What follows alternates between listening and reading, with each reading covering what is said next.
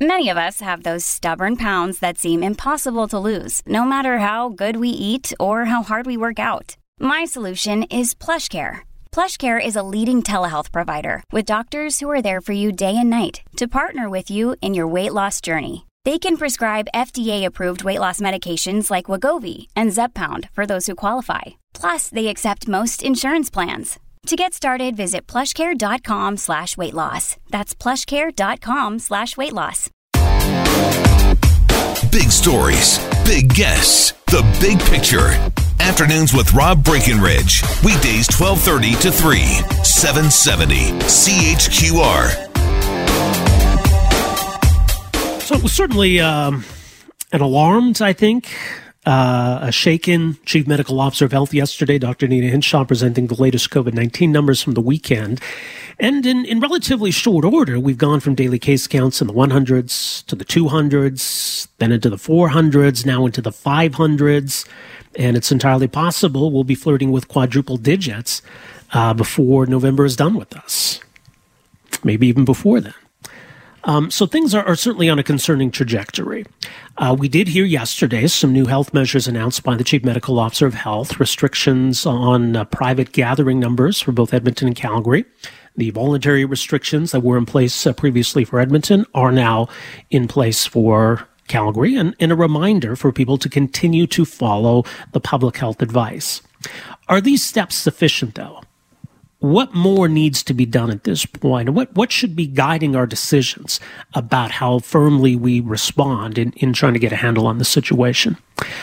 So joining us to talk a bit more about what they think the government ought to be doing and some of the ideas they think might make a difference. Very pleased to welcome to the program here this afternoon, Alberta's former Premier and current opposition leader, NDP leader, Rachel Notley.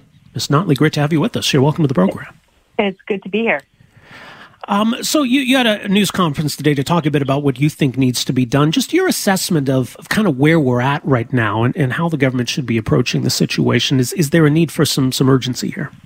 Well, I think there absolutely is, and your introduction really nailed it. I mean, we're seeing our case counts go up considerably at an alarming rate. Here in Edmonton, our per capita active case count is now the highest city in the country, higher than Montreal. The per capita case count in Edmonton actually is higher than the national average in the U.S. So, and Calgary is quickly catching up. So we need to be concerned. Now, I want to put it out there because, of course, the problem that we've had up until now is that every time we try to talk about responsible public health measures and resources to controlling the spread of COVID, the UCP and the Premier respond immediately by saying, oh, you want to shut down the economy. And then they try to shut down the conversation, which is incredibly disingenuous. It's a tactic, and it's actually not a position about how to do better for Albertans. And we're not interested in shutting down the economy. In fact, what we want to do is avoid a situation where we'd be shutting down the economy. But if we continue to pretend like there's nothing new to see here, then we are putting, all Albertans' livelihoods at risk. Because they're not acting fast enough. So that's where we feel. And we have a few ideas that we talked about earlier today. Mm-hmm. Well, and it's interesting because I had a column in the Calgary Herald today kind of calling on the government to take some steps to address this. And so there's some overlap here. So I would be disingenuous if I were to say these are terrible ideas. I think some of these make sense. Certainly when it comes to testing and tracing. I think up until recently, Alberta's been a leader when it comes to testing. I think that's been a positive, but it seems like we've kind of plateaued, and we're not at the 20,000 a day that the Premier's talked about. And just in terms of the ability to do contact tracing, it seems like we're falling short there. So what do you think needs to be done on those fronts? Well, yes. No, I was going to say, thankfully we put out our press release notice last night, so we didn't literally crib off of your article today. Well, if you want to, I wouldn't mind, but sure.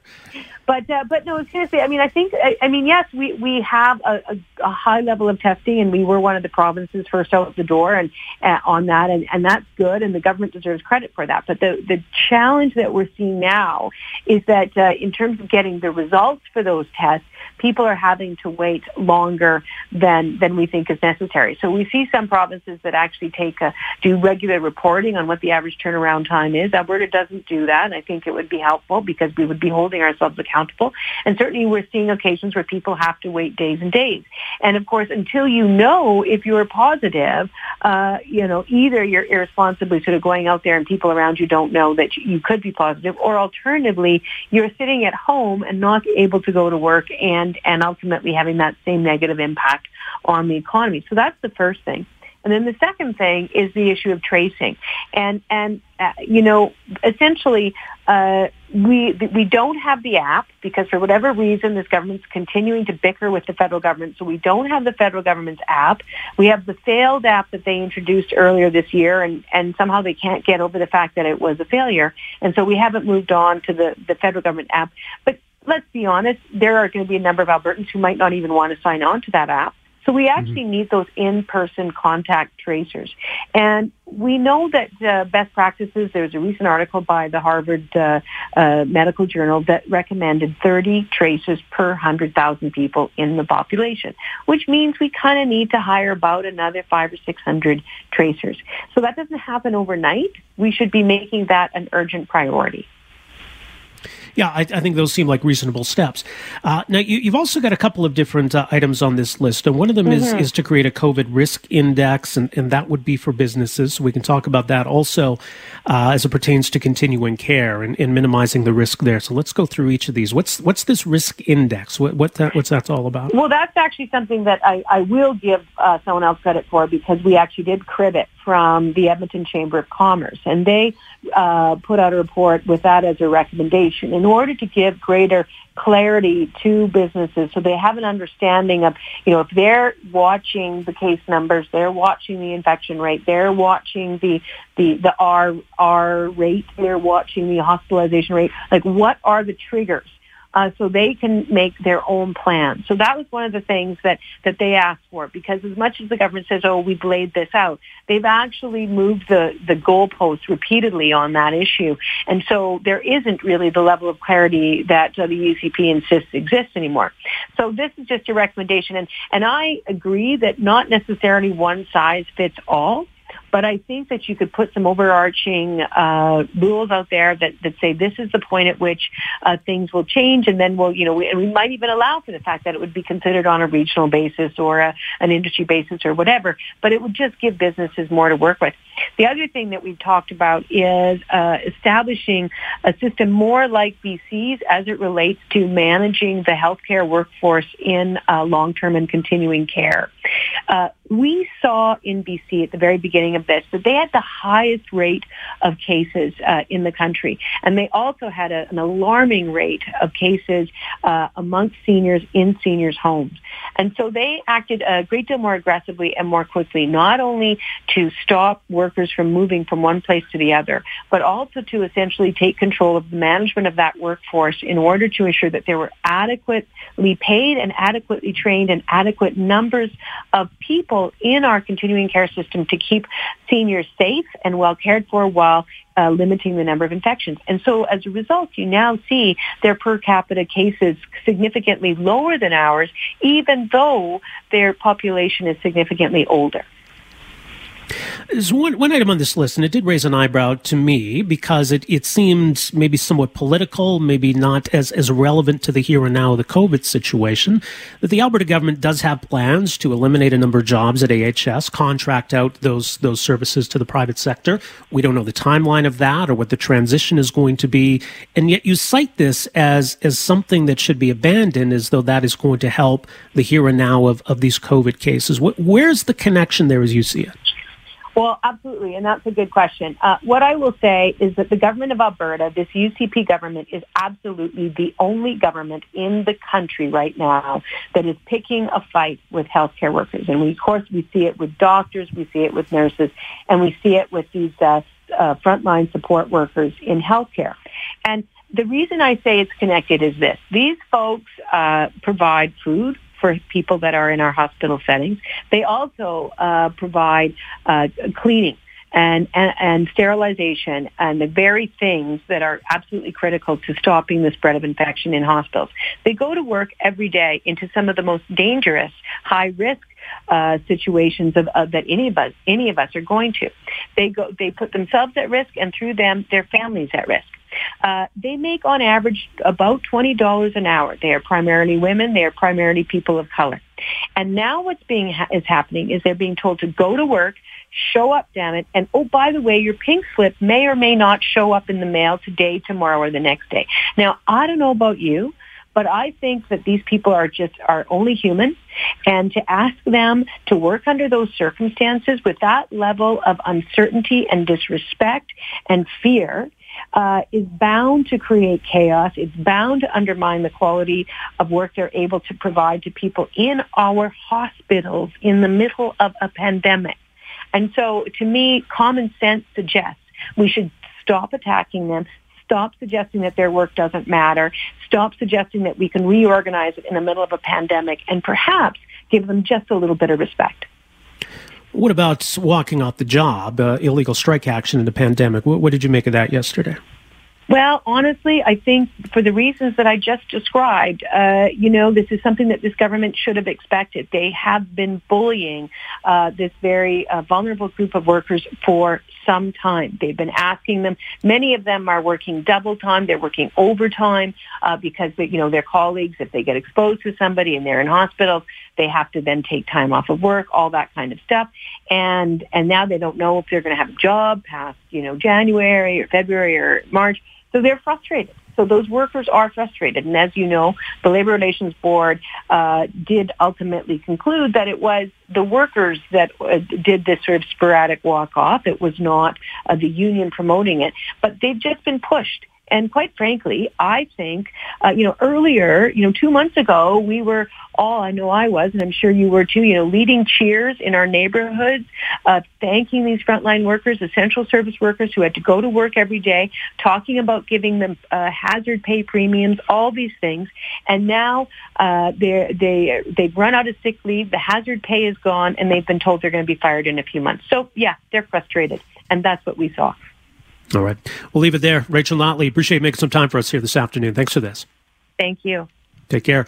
Rachel Notley, opposition leader, NDP leader, former premier as well, and her thoughts, some thoughts on the strike action yesterday, but her thoughts on what the government could be doing right now to deal with rising COVID cases.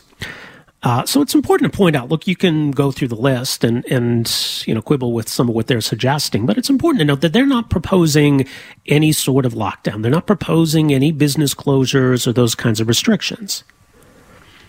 So it comes back to that. It's not a binary choice between doing nothing and shutting everything down. So I think there's some worthwhile ideas here. I think the Alberta government could have some more urgency in addressing this that doesn't have to involve closing anything down. Now, the Premier himself has conceded that if things get to a certain point, he may have to look at that. Now, it's not clear what the threshold is. Certainly, they've set one of the bars anyways as being, is the healthcare system nearing capacity? But the problem is if we do nothing and then we get to that point and we wake up one day and say, holy crap, we've run out of beds, we better do something. There's not a lot of options we have at that point, short of shutting things down, that are going to make a big and immediate difference. So I agree with the impulse here that let's at least exhaust our options when it comes to responses that don't have to involve any kind of shutdowns, any kind of closures. And if we can at least bring down the number of daily cases, bring down the number of people in hospital, bring down the reproduction rate, we'll have something much more manageable. And that's what we had for some months, right? Once we went to stage 1 of the relaunch, and that went really well. Went into stage 2 of the relaunch, and that was going well for a while. Things have gone a little sideways with cooler weather. We kind of expected that it might. So let's step up our efforts in other areas. Increasing testing doesn't close down any business. Hiring more contact tracers doesn't close down any business. Finally, getting that COVID alert app doesn't close down any businesses.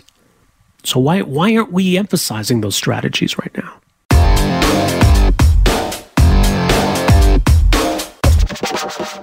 Welcome back. Rob Breckenridge with you. It's been interesting to look back over the past couple of years as the group NXIVM, really came into the public consciousness, a group that a lot of people hadn't really heard of, but had become relatively powerful and influential behind the scenes. And we've gone from really people not knowing about this group at all to now I think a lot of people having heard of it. And now we're finally to the point where authorities weren't really sure what to do with this group before, that its leaders are being held to account, and in particular, the founder and leader of NXIVM, Keith Raniere, was sentenced yesterday to 120 years in prison for his crimes. He was found guilty on 7 charges, 2 counts of sex trafficking, racketeering, and forced labor conspiracy. Other charges of attempted sex trafficking, wire fraud conspiracy, and racketeering conspiracy as well. So some pretty serious charges. And the trial was less than 5 hours of jury deliberation. So the case was made quite conclusively as to the crimes of Keith Raniere. Joining us to talk more about this ongoing saga is someone who's been very close to it all, writing about this, having his own run-ins with the folks at NXIVM and working with those who have escaped from this group. Rick Ross is executive director of the Cult Education Institute. He's a renowned cult expert and deprogrammer, author of the book Cults Inside Out, How People Get In and How They Can Get Out, more at culteducation.com. Rick, great to have you back with us here. Welcome to the program. Thanks. So 120 years in prison, that's quite a message that the courts are sending here. What did you make of that?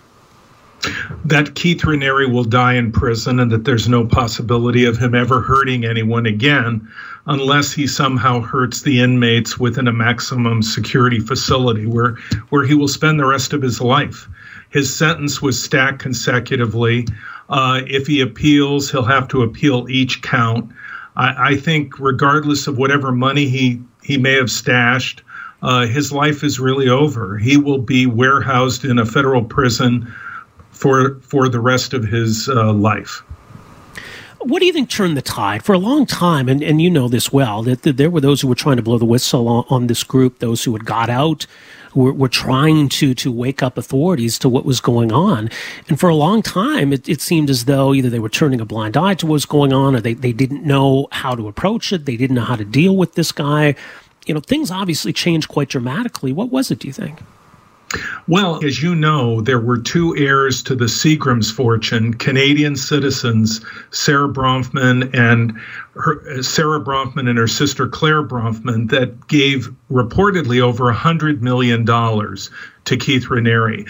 This is just some of the money that ran through his hands. And he used that money to lobby Albany, New York, to influence politicians. He had a paid lobbyist. He had a public relations guy. He had a fixer. All of these people worked the environment to make sure that he was not held accountable for anything. There were many victims. Many times they went to authorities and they said, look, he's involved in tax fraud. He's involved in immigration fraud. There are labor violations. He has sex slaves, and the authorities did nothing. It wasn't until Catherine Oxenberg, who played a part in the original Dynasty series in the 1980s, and who is a very well-known celebrity, until her daughter was victimized by Keith Raniere, and she became involved, that things changed, that things shifted. She lobbied, she went to the media, she blew the whistle, and then finally a woman, Sarah Edmondson, also a Canadian, came forward. She was in the Vancouver branch of the Raniere NXIVM operation, and she said, yes, he had me branded with a cauterizing iron, his initials in my pelvis, and she showed her scar to the New York Times. And that precipitated the outing of everything that Keith Raniere did. Reportedly, more than 100 women were tortured, brutally. They were held down with a cauterizing iron. A DO, a doctor, who was a follower of Ranieri's, carved his initials in each one of them while they laid there with no anesthetic. And Ranieri watched. So this was a man who got away with a lot for a very long time. I testified in the criminal trial against him, and he sued me for almost 14 years continuously. It's estimated that the Bronfmans probably spent $5 million suing me alone. And it's also been estimated that they and others supported Ranieri with more than $50 million in legal fees to harass his perceived enemies and critics. It's interesting, the evolution of this group. And NXIVM was, I guess it was kind of what's referred to as a multi-level marketing company. It almost seemed kind of pyramid scheme-ish, right? But it was about bringing people in and unlocking all these secrets to, improving your life and changing your outlook and all of these things. But it seemed that in the process that as Keith was building himself up as this guru, as this individual who was kind of revolutionizing how we think about ourselves and how we live our lives, that he was this genius, that all along it was building this really weird loyal following. How did this company, this multi-level marketing company, morph into this group within a group, which was essentially then this sex cult? Well, Keith Raniere started out as a multi-level marketing guy. He was a distributor for Amway, and he then copied that model and created something called Consumer Byline. Consumer Byline was ruled a pyramid scheme in the courts, and numerous attorney generals of various states in the U.S. sued Consumer Byline and shut it down.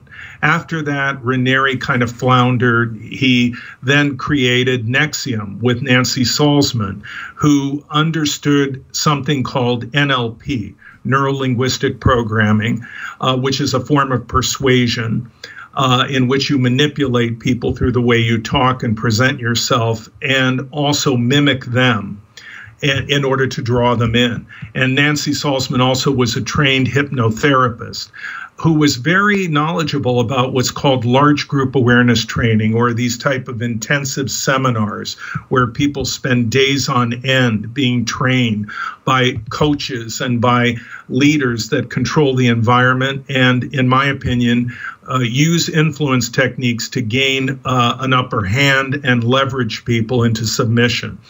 And so that's what Raniere did. He would charge $16,000 for one of these intensives. And then people became involved in his philosophy, which was what the intensives downloaded. He called it rational inquiry. It was part Ayn Rand, a lot of Scientology, a dash of Earhart Seminars training, now known as Landmark Education, a kind of Socratic method of question and answer that he called exploration of meaning, and of course the multi-level marketing structure that he learned from Amway, which he employed in various ranks of people who recruited others. And it was really a bait and switch con.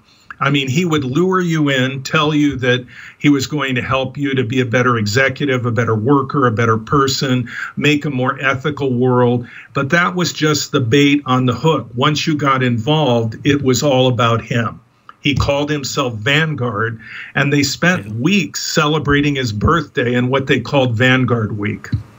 Well, in that sense, yeah. I mean, I'm sure you see a lot of parallels to other cult leaders you've studied. There's some differences here, I suppose, in the way he built this organization. But at its core, do you see a lot of those similarities, a lot of those parallels?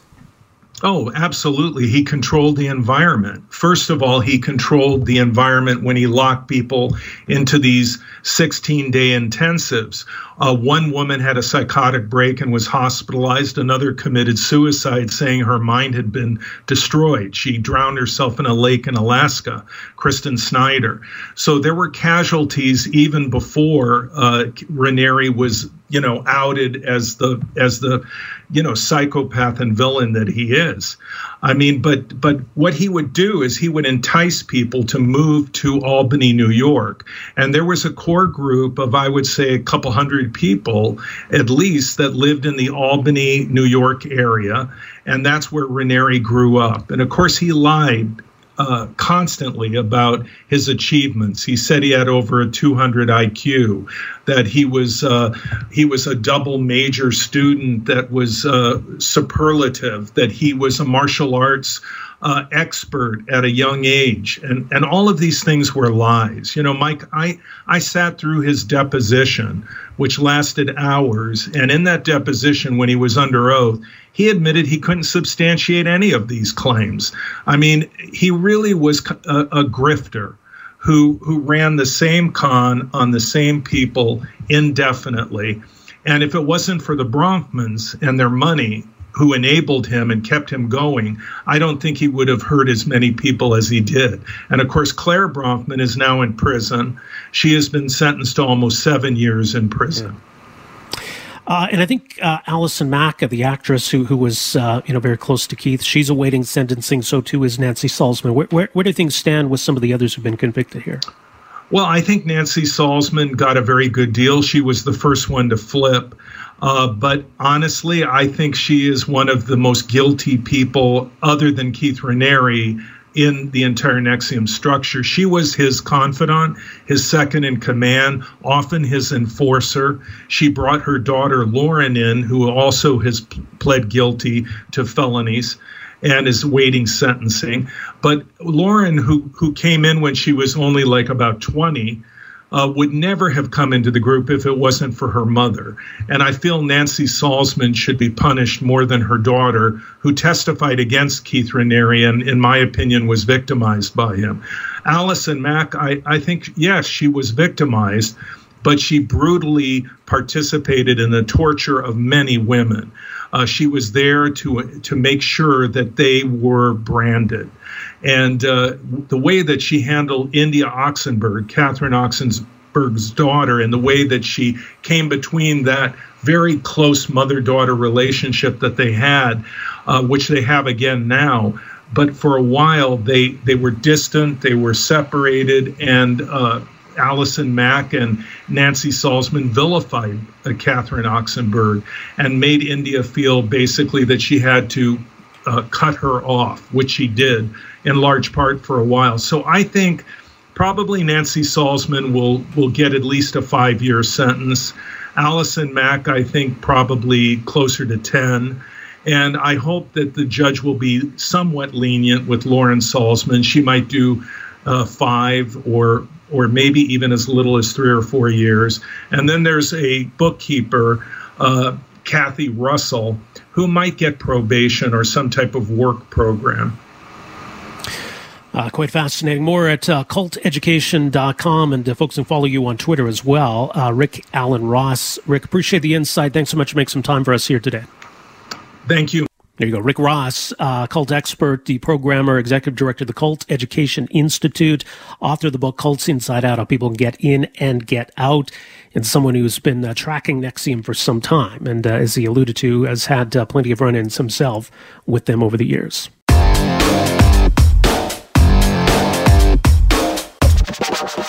Well, certainly one of the big lingering questions as we go through each day of this pandemic is, when might we see a vaccine? How close are we to a vaccine? Are we going to get a good vaccine? At what point will that be widely available? And it remains an open question. Obviously, there's been all kinds of speculation, some optimistic, some more pessimistic. I know at one point the U.S. president had suggested one would be available before the election, which is now a week away, less than a week away. So that's probably not going to happen. But we had today, I mentioned this story earlier, the head of vaccine procurement in the UK suggesting the possibility that a vaccine could start to roll out in calendar 2020, before Christmas, she says, although conceding that an early 2021 launch is more likely.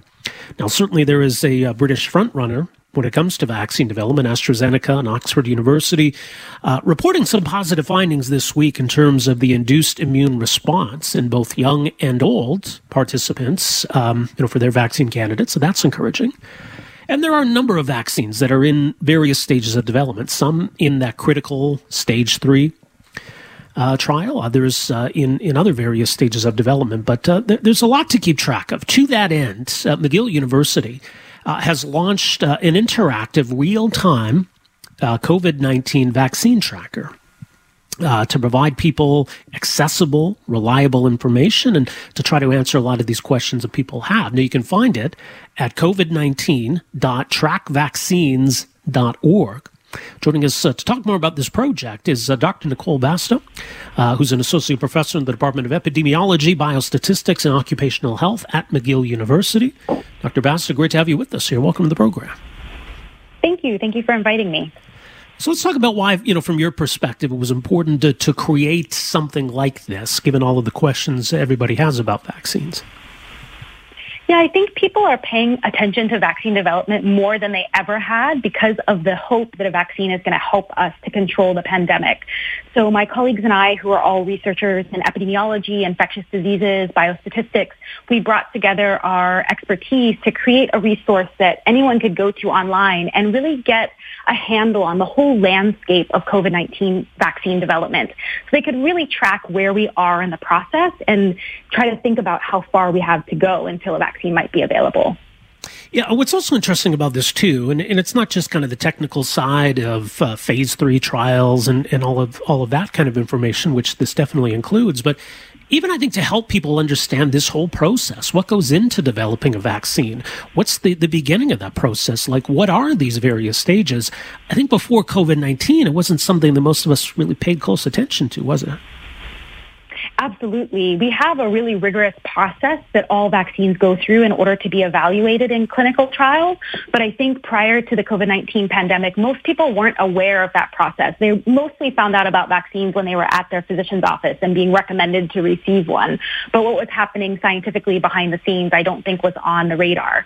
One of the things we've done on our site is provided that kind of general information so that people can see what a phase 1 trial entails, what a phase 2 trial entails. They can find out how many people will be volunteering for the phase 3 trials. Those are the largest trials that have tens of thousands of people, 30,000 people perhaps, where the vaccines are trialed and evaluated in that final stage to determine if they're safe and effective. So we have some of that background information to share as well so that people can put the news that they're hearing about COVID-19 vaccines in context and try to make sense of it, because there really is quite a lot of information and misinformation out there about the COVID vaccines. Yeah. And certainly, a lot of history is being written this year, but just in terms of this effort to develop a vaccine and how far we've come in relatively short order, developing a vaccine can typically take years. The fact that we've got literally dozens of vaccines in various stages of development, some in those critical late stage phase 3 trials, just how remarkable is that in your view? This is really remarkable progress, especially when you recall that a year ago, this was a virus that nobody had even known about before. Right. So in that short time of just several months, we have now 50 vaccine candidates that are being tested in clinical trials in humans. 11 of those are in phase 3, the most advanced stage of testing. And more than 30 countries around the world are conducting clinical trials. So this is a massive global effort, and it really shows how much science can achieve and accomplish and how much progress can be made when the resources are devoted to trying to tackle something like the scale of the global pandemic. So I think it's created a lot of optimism that some of these vaccines will prove to be safe and effective, and hopefully multiple vaccines will become safe and effective and will be licensed, because we're really going to need as many tools as possible to try and prevent the spread of COVID-19 as time goes on.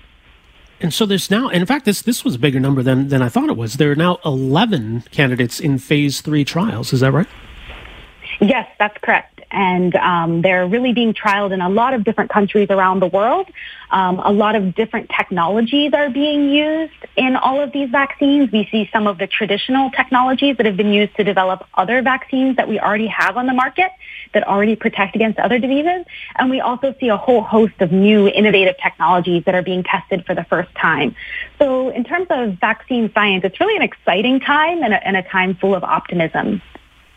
What's interesting is phase 3 trials are obviously the most important stage, but they tend to be very big, and you want them to be long enough to give you some good answers. But in this instance, there's some level of impatience, I suppose. But essentially, then a phase 3 trial is let's give a bunch of people the vaccine. Let's give a comparable group a placebo, and just see whether it works. Right? That's kind of what we're down to then. Yeah, essentially, all the vaccines that have made it to phase 3 trials have already crossed the threshold in phase 1 and phase 2 trials. So we know that they have some indication that they induce the appropriate type of immune response. But the phase 3 trials are so much larger in scale in terms of the number of people that are enrolled. That's really where we get the critical definitive evidence, and we can say this appears to be safe and effective, and this is something that could really be a powerful way to prevent the disease on a broad scale and a wide range of people. So the phase 3 trials, many of them will be able to determine how safe and effective the vaccine is on a shorter time frame, but then they will also have a longer follow-up period of a year or sometimes 2 years or even longer to see how long that protection that they induce lasts. Because that's another big question about COVID vaccines. How many doses will they require? How long will the protection last? Will booster doses be necessary? All the typical questions that we have when new vaccines are being developed also apply in this case. Something else people can learn about is, the various kinds of vaccines. I mean, I think we all understand the basic premise of a vaccine. But what's interesting in the race to develop a COVID-19 vaccine, even just looking at the ones that are in phase 3 trials, there's the non-replicating viral vector. There's a couple RNA-based vaccines. There's the inactivated virus. There's a protein subunit vaccine. So these are all really different approaches, kind of trying to do the same thing. But I think that's something else we're kind of learning about through this process is how many different ways there are to get there.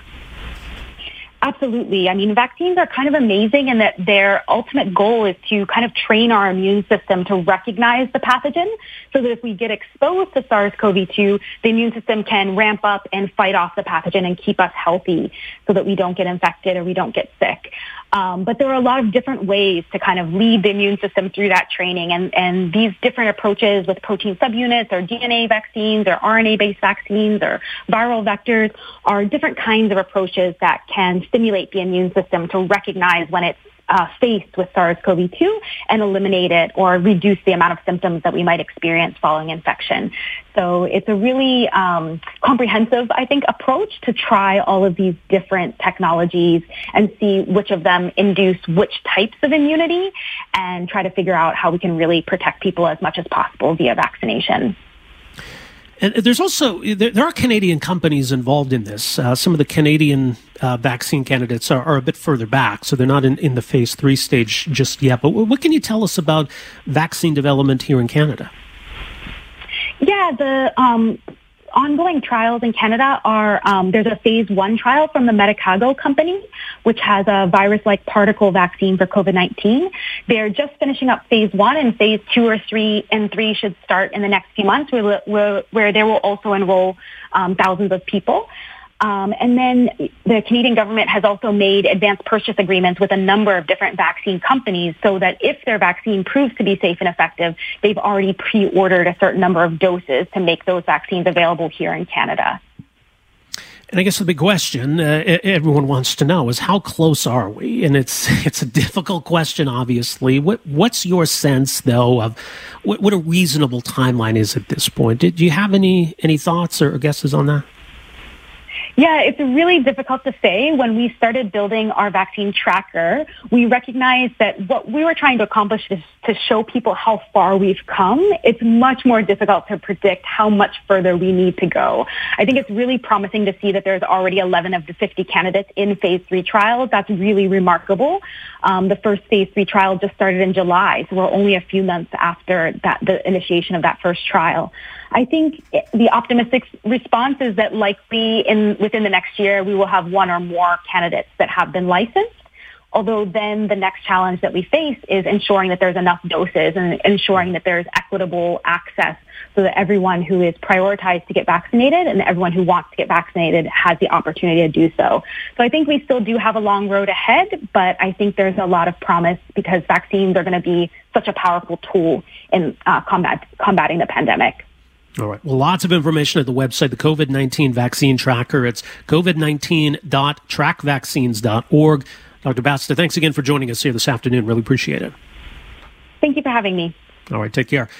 Professor Nicole Basta, Associate Professor of Epidemiology at McGill University and involved in putting together the COVID-19 Vaccine Tracker. So a lot of information there. If you're curious about where things stand, how many are in phase 3, what's the status of those phase 3 trials, how big they are, where they are, you can find all that information there. If you're curious about the various kinds of vaccines that are being developed or what that means, what's the difference between a non-replicating viral vector and an inactivated virus vaccine or an RNA-based vaccine, you can read more about that.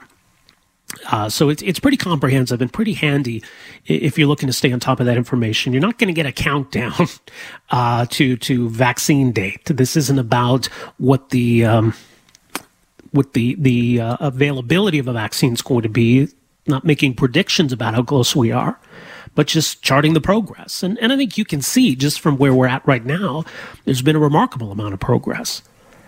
So like I say, there are those who are optimistic that maybe even possibly calendar 2020 will have something available, even if it's just to frontline healthcare workers or certain vulnerable groups. That may still be optimistic. And at the other end, there are those who say, hey, there's no guarantee that we'll get one at all, or it might still be a couple of years away.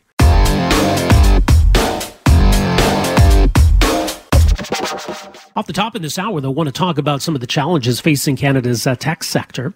More than 130 Canadian tech leaders have signed on to a letter calling on the Prime Minister to get behind a prosperity plan. They say without one, our country's tech industry simply isn't going to soar to the heights that it's capable of. So what does that plan look like?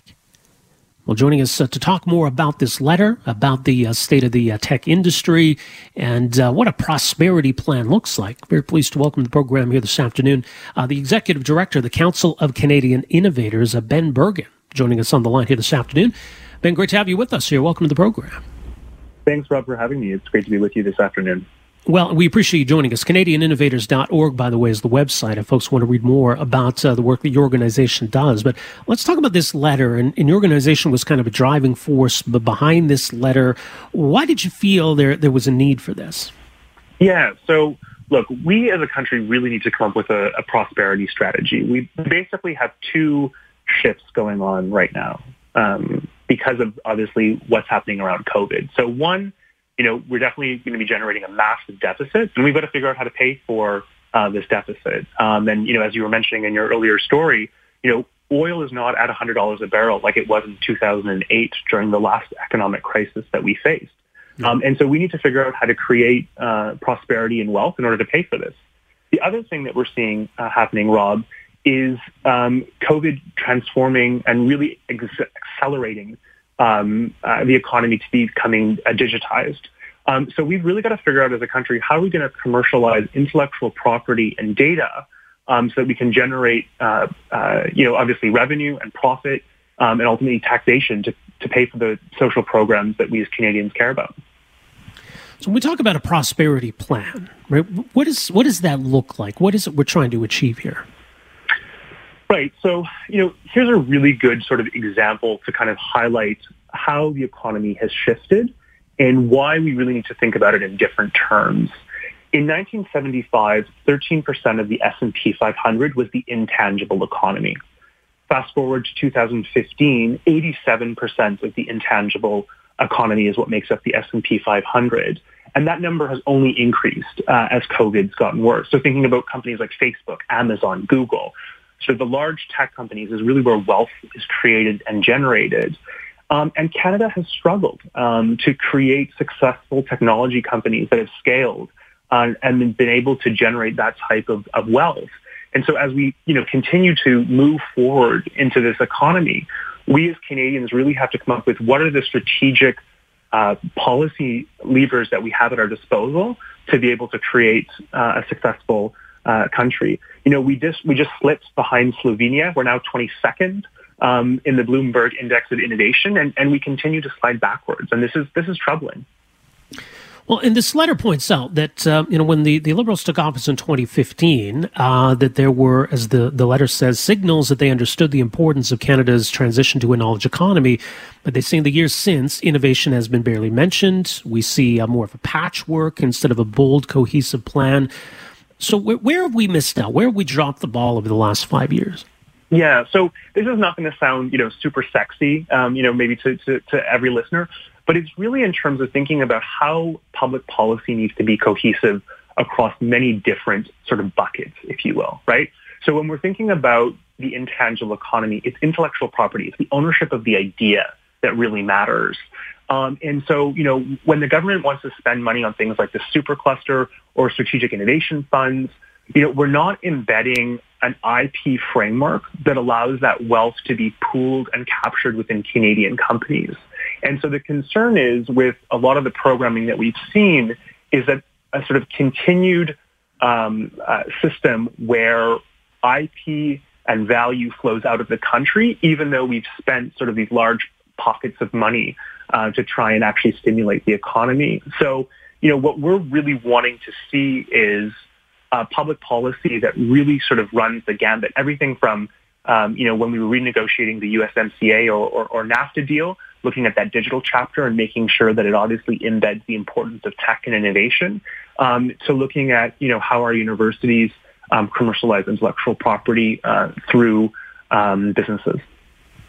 Well, let's come back to the point about intellectual property. And that's another area that can seem, sort of technical and mundane to people. But why is IP, intellectual property, such an important facet of this? Yeah. So, if we think about a company like Google, right, what do they really produce, right? It's the ownership of the intellectual property behind their algorithms and behind their technology that really has the value. And that's how they can seek rents. That's how they can seek, profit for basically what they do as a company. And so rather than thinking of things in sort of a traditional kind of brick and mortar, right, what we're seeing is the valuation is actually in the ownership of the idea. And so, as we continue to fast forward and more companies become technology companies, this problem is only going to be exacerbated. Let's just think of, what happens when farming goes Uber, right? And you ultimately have a technology overlay where the real sort of wealth and value is being created. What happens when that happens in oil and gas? What happens when that happens in lumber? And the challenge for Canada as a country is that we have really relied on resources, and it is flipping at a dramatic pace the importance of IP and the ownership of that and the commercialization of it.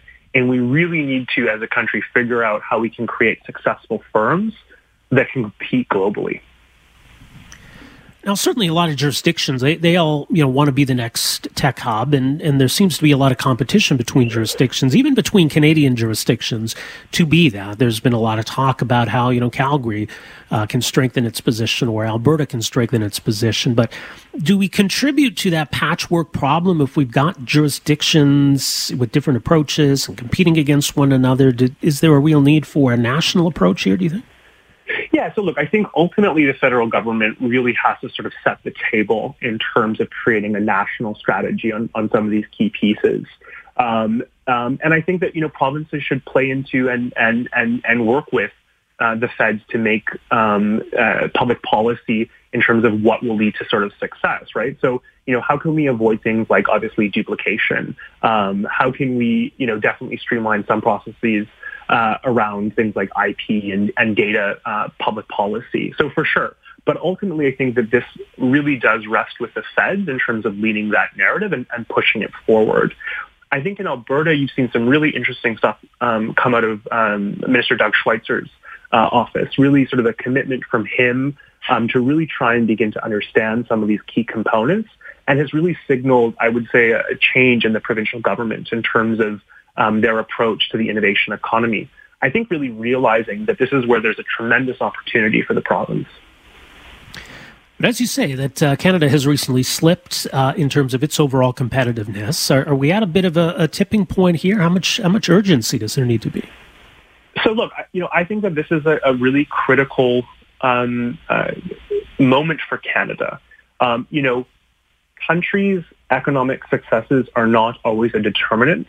Public policy matters, and we're at an inflection point, and we need to figure out how to get this right, or we're going to find ourselves in a sort of poor position, and ultimately not being able to afford and pay for the social programs that we as Canadians care about.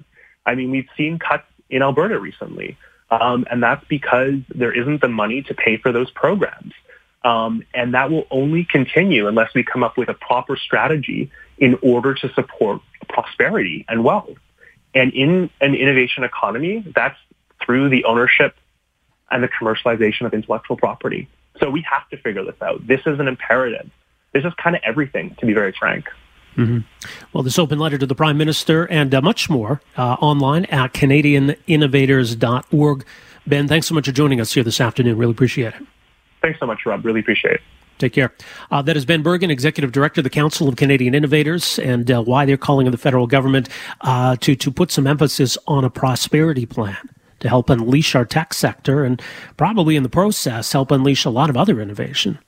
CanadianInnovators.org. Thanks for downloading and listening to the podcast. Don't forget to subscribe, rate, and review for free at Apple Podcasts, Google Play, or wherever you find your podcast. You can also find me on Twitter at Rob Breckenridge. And you can email me, rob@770chqr.com.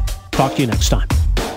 Afternoons with Rob Breckenridge, starting at 12:30 on News Talk 770 Calgary.